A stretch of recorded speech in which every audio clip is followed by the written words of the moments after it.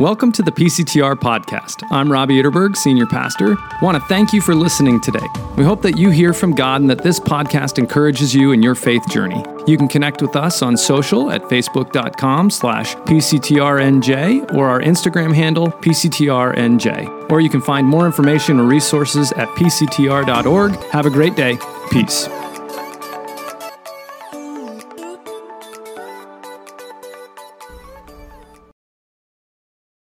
Please be seated.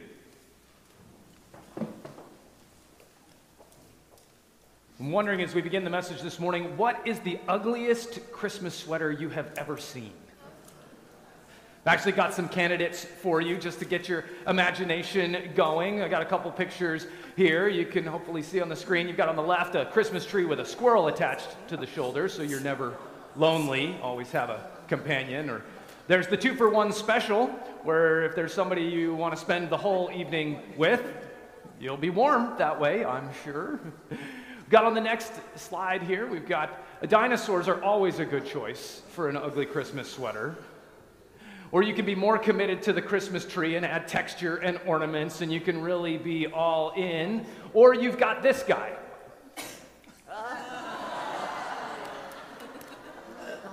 Yes, that is a unicorn. And yes, it does light up. So, in case you were wondering. No, Christmas sweaters have a very long history. I don't really know where the history of the ugly Christmas sweater comes in, but it certainly has become an enjoyable tradition. But I'm wondering, have you ever had a loose thread on a sweater? You know the one I'm talking about, the one that you should cut with scissors, because if you try to pull it, you're going to end up unraveling the whole sweater, right? Because the entire sweater is all intertwined with each other. So that's the image I want you to grab onto for this Advent series that we're beginning today. We're calling it Christmas Threads. The idea with this series is that we're going to pull on some threads.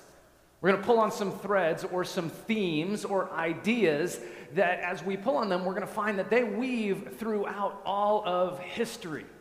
That these themes or threads are core to what the Bible is all about. They're central to what God is accomplishing in creation. They're central to why Jesus came that very first Christmas, and they're central to what Jesus is ultimately going to accomplish when he comes again. And so we're going to pull on some of these threads throughout the Advent season. The first thread that we're going to pull on has to do with our relationship with God. When you start thinking about your faith, do you have a relationship with God? What kind of relationship? No matter where you are on your journey, what kind of relationship? What's the nature of that relationship? What can you expect from God, and what is expected from you in the course of this relationship? Throughout the Bible, when God talks about his relationship with his people, he talks about being in a covenant relationship. And so that's what we're going to talk about today. What does it mean to be in a covenant relationship with God? And so as we move into this morning, I invite you to pray with me. Heavenly Father, we thank you so much for this time that we have to gather, this space, and we invite you by your Holy Spirit to be the one leading our thoughts. May you make the meditations of our minds and our hearts pleasing in your sight, O Lord, our rock and our Redeemer. In Jesus' name we pray. Amen.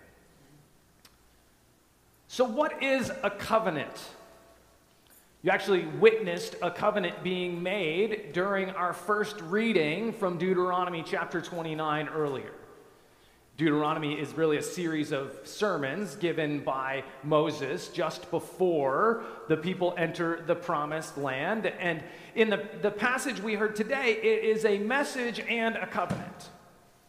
Moses has gathered around him all of the people. He's got the leaders and the elders, but he also has men and women, young and old. He even has the foreigners that were living among them. And so what this is telling us is the covenant is all-inclusive. Everyone is present.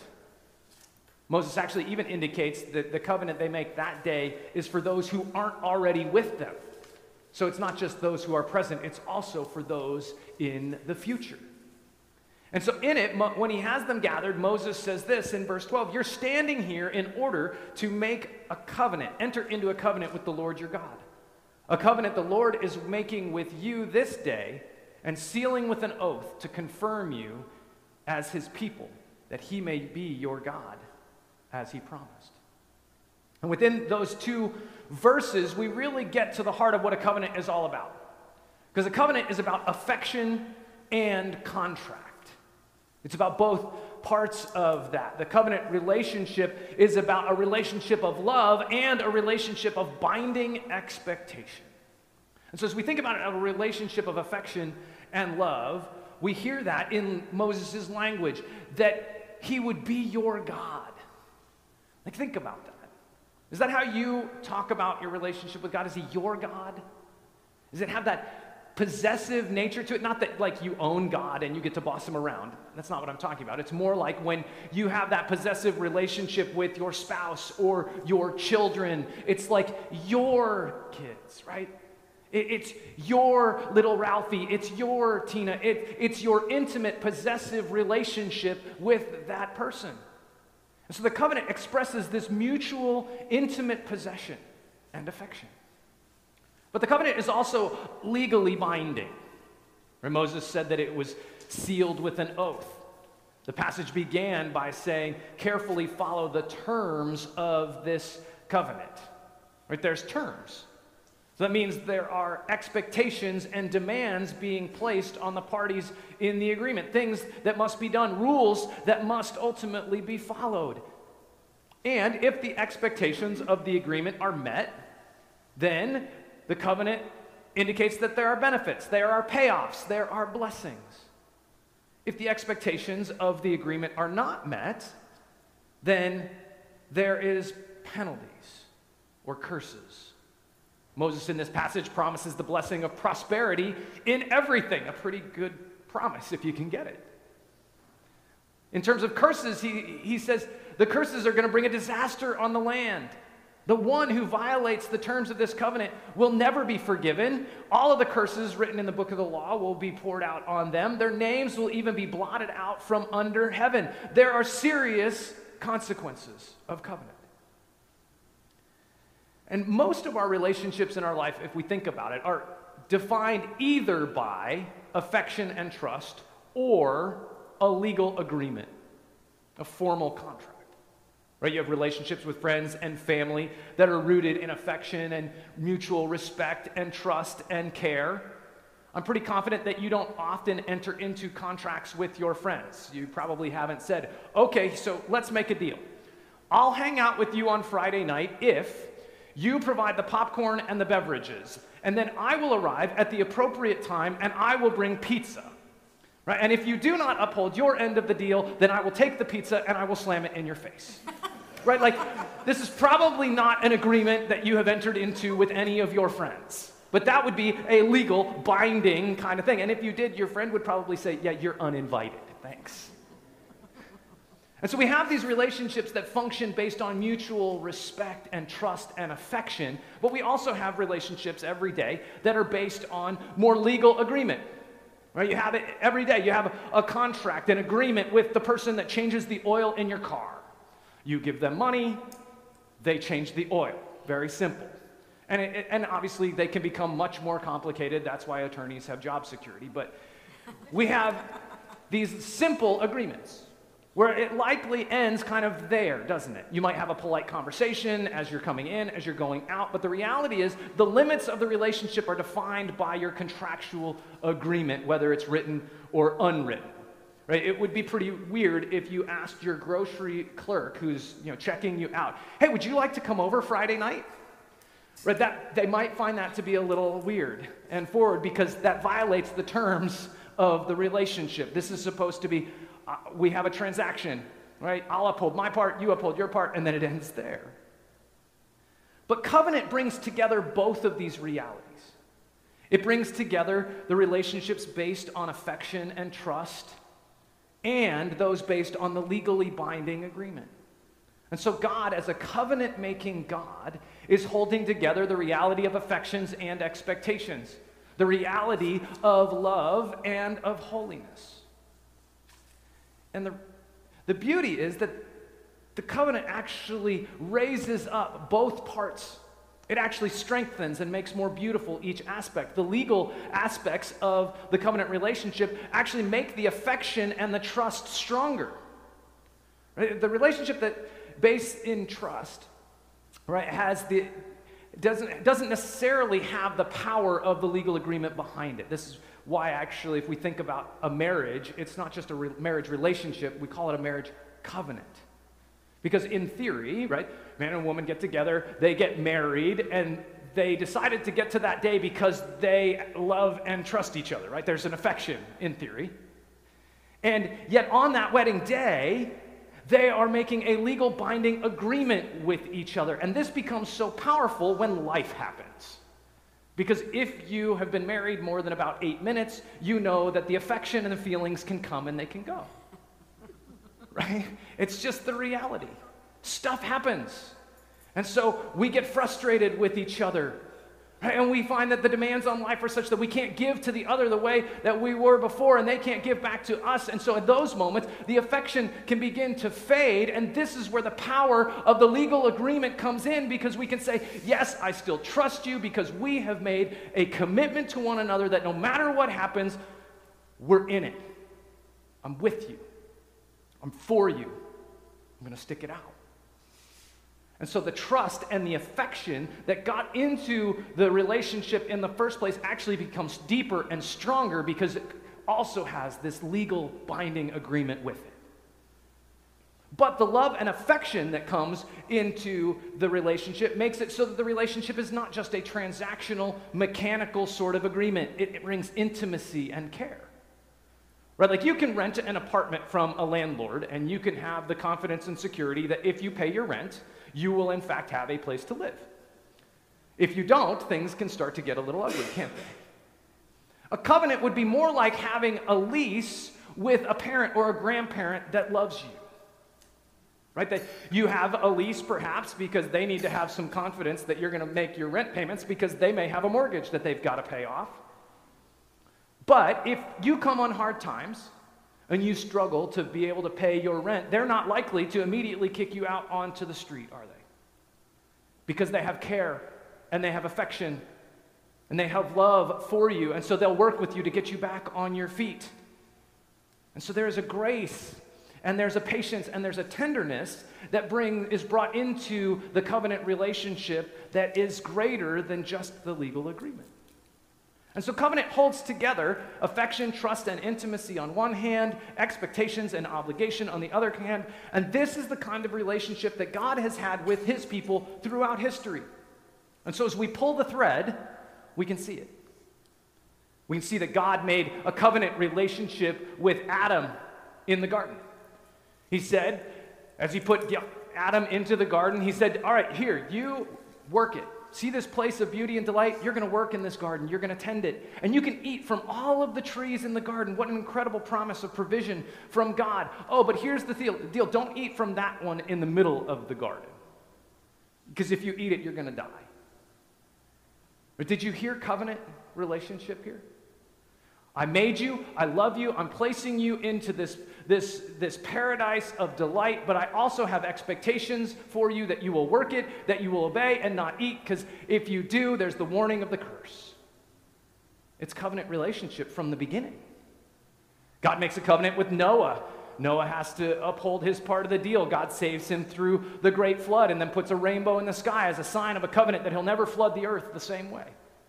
God makes a covenant with Moses. We're reading one of those in Deuteronomy here, but he also made the covenant through Moses when Moses came down the mountain carrying the 10 Commandments.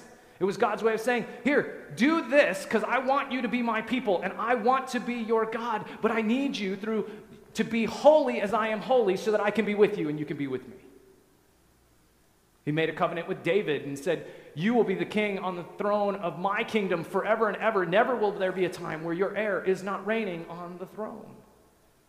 Over and over and over, God is a covenant-making God, and the prophets call the people back to faithfulness, to the obligations and expectations of the covenant, and hold out the promise of the love and the affection that also comes with it. But as we pull this thread through history, we can see some problems, can't we? I mean, over and over, the covenant is violated by God's people.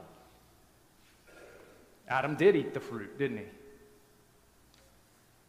Noah has a moment of lapse in judgment as he is passed out drunk in his tent right after being saved from the flood.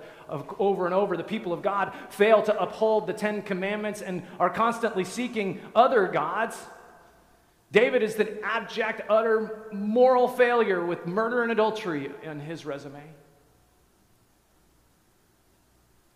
And so the covenants come to us, demanding our obedience to God's way of life, just as it demanded and made expectations throughout history.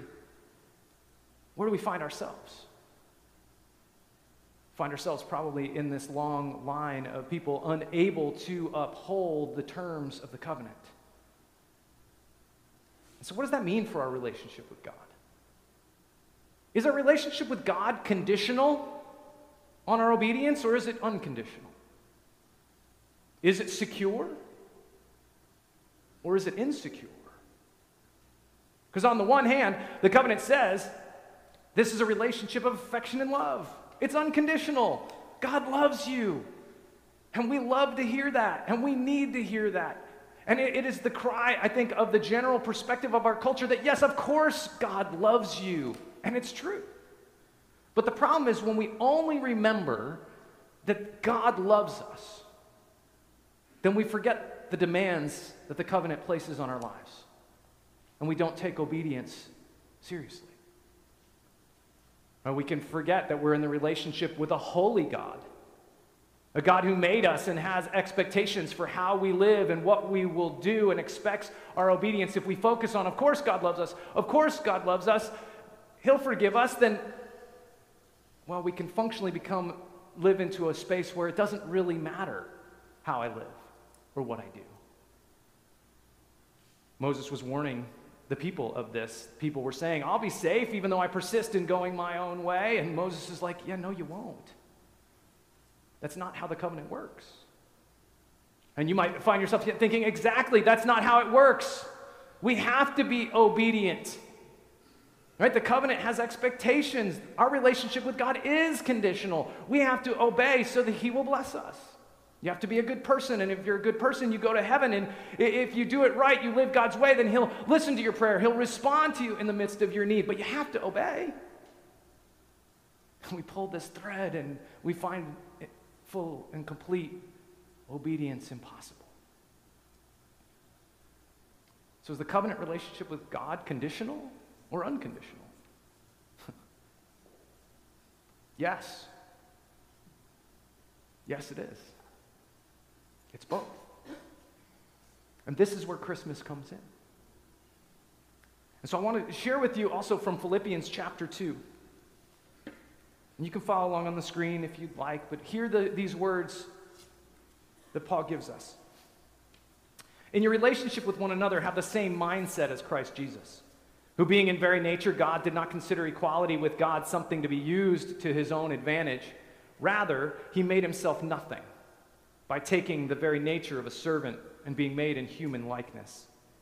And being found in appearance as a man, He humbled Himself by becoming obedient to death, even death on a cross. Therefore God exalted Him to the highest place and gave Him the name that is above every name, that at the name of Jesus every knee should bow in heaven and on earth and under the earth, and every tongue acknowledge that Jesus Christ is Lord, to the glory of God the Father. Therefore, my dear friends, as you have always obeyed, not only in my presence, but now much more in my absence, continue to work out your salvation with fear and trembling, for it is God who works in you to will and to act in order to fulfill His good purpose. This is the word of the Lord. Thanks be to God.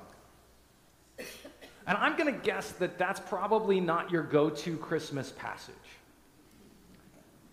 Right? Like, Where's the manger? Where's Mary? Where are the angels? What's the deal? But this passage so succinctly describes the Christmas miracle.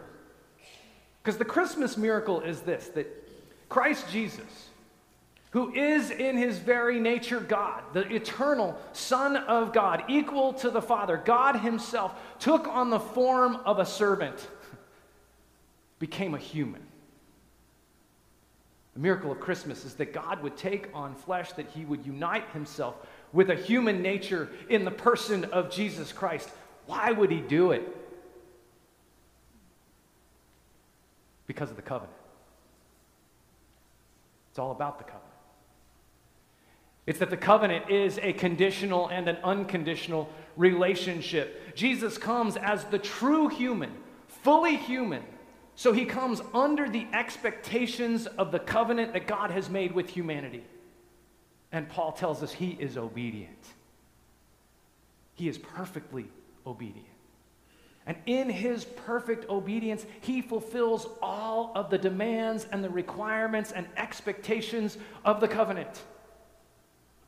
Right? His life fulfills all of the conditional expectations. He is obedient, and he is obedient to even death on a cross. Wait a second. His perfect obedience didn't deserve death, did it? It deserved blessing, prosperity in everything. He deserved the blessings of the covenant. And yet on the cross, he received all of the curses of the covenant. Destruction and rejection and judgment. All of the curses poured out on Jesus Christ. That's because in Jesus Christ, the covenant that God has made with all humanity is completely fulfilled. All of the requirements for perfect obedience fulfilled in Jesus. All of the requirements of the curses for our disobedience and failure also fulfilled at the same time in Jesus Christ. He took on the curses of the covenant so that we could have the blessings that he had earned with his perfect life. Our relationship with God is conditional. Our obedience is expected, but we fail. And so Jesus came and fulfilled those conditional requirements. See, that's the legal part of the covenant. It's been fulfilled. And the affection and love, well, man, that's Christmas in the first place, isn't it? He didn't have to do that. That's why Jesus came, though. That God loved us so much, he could have just let us bear the full weight of the legal requirement and expectation and curse of the covenant, but instead, he loves us so much that he sent his own son to take our place. That's how much he loves you. Where does it leave us then this morning? What is your relationship with God like? What can you expect from him, and what is expected of you? Well, you can expect that you have a God who loves you. You have a God who, though we fail over and over again, will continue to offer you forgiveness and restoration through Jesus Christ, but you have a God who also demands your obedience. But we don't have to obey him because we fear what will happen. We can obey him as a way to love him. Let your affection for God take shape in your obedience. Your love for God take expression in your passionate commitment to his will and his way for your life. Because you are in a covenant relationship with God who loves you and who expects from you and me the obedience that we can offer. Let's pray. Heavenly Father, we acknowledge that this covenant, in some ways, it's very difficult for us to fully wrap our heads and hearts around. Because it brings together things that we often keep opposed to one another. So Lord, may you help us understand more deeply in our minds, and even more so that we could commit more fully with our hearts and our lives and our will to love you as you have loved us. To offer you our joyful and willing obedience, not out of fear of what you might do to us, but out of joy and love for what you have already done for us through Jesus Christ, the covenant fulfiller. It's in his name that we trust and we pray. Amen.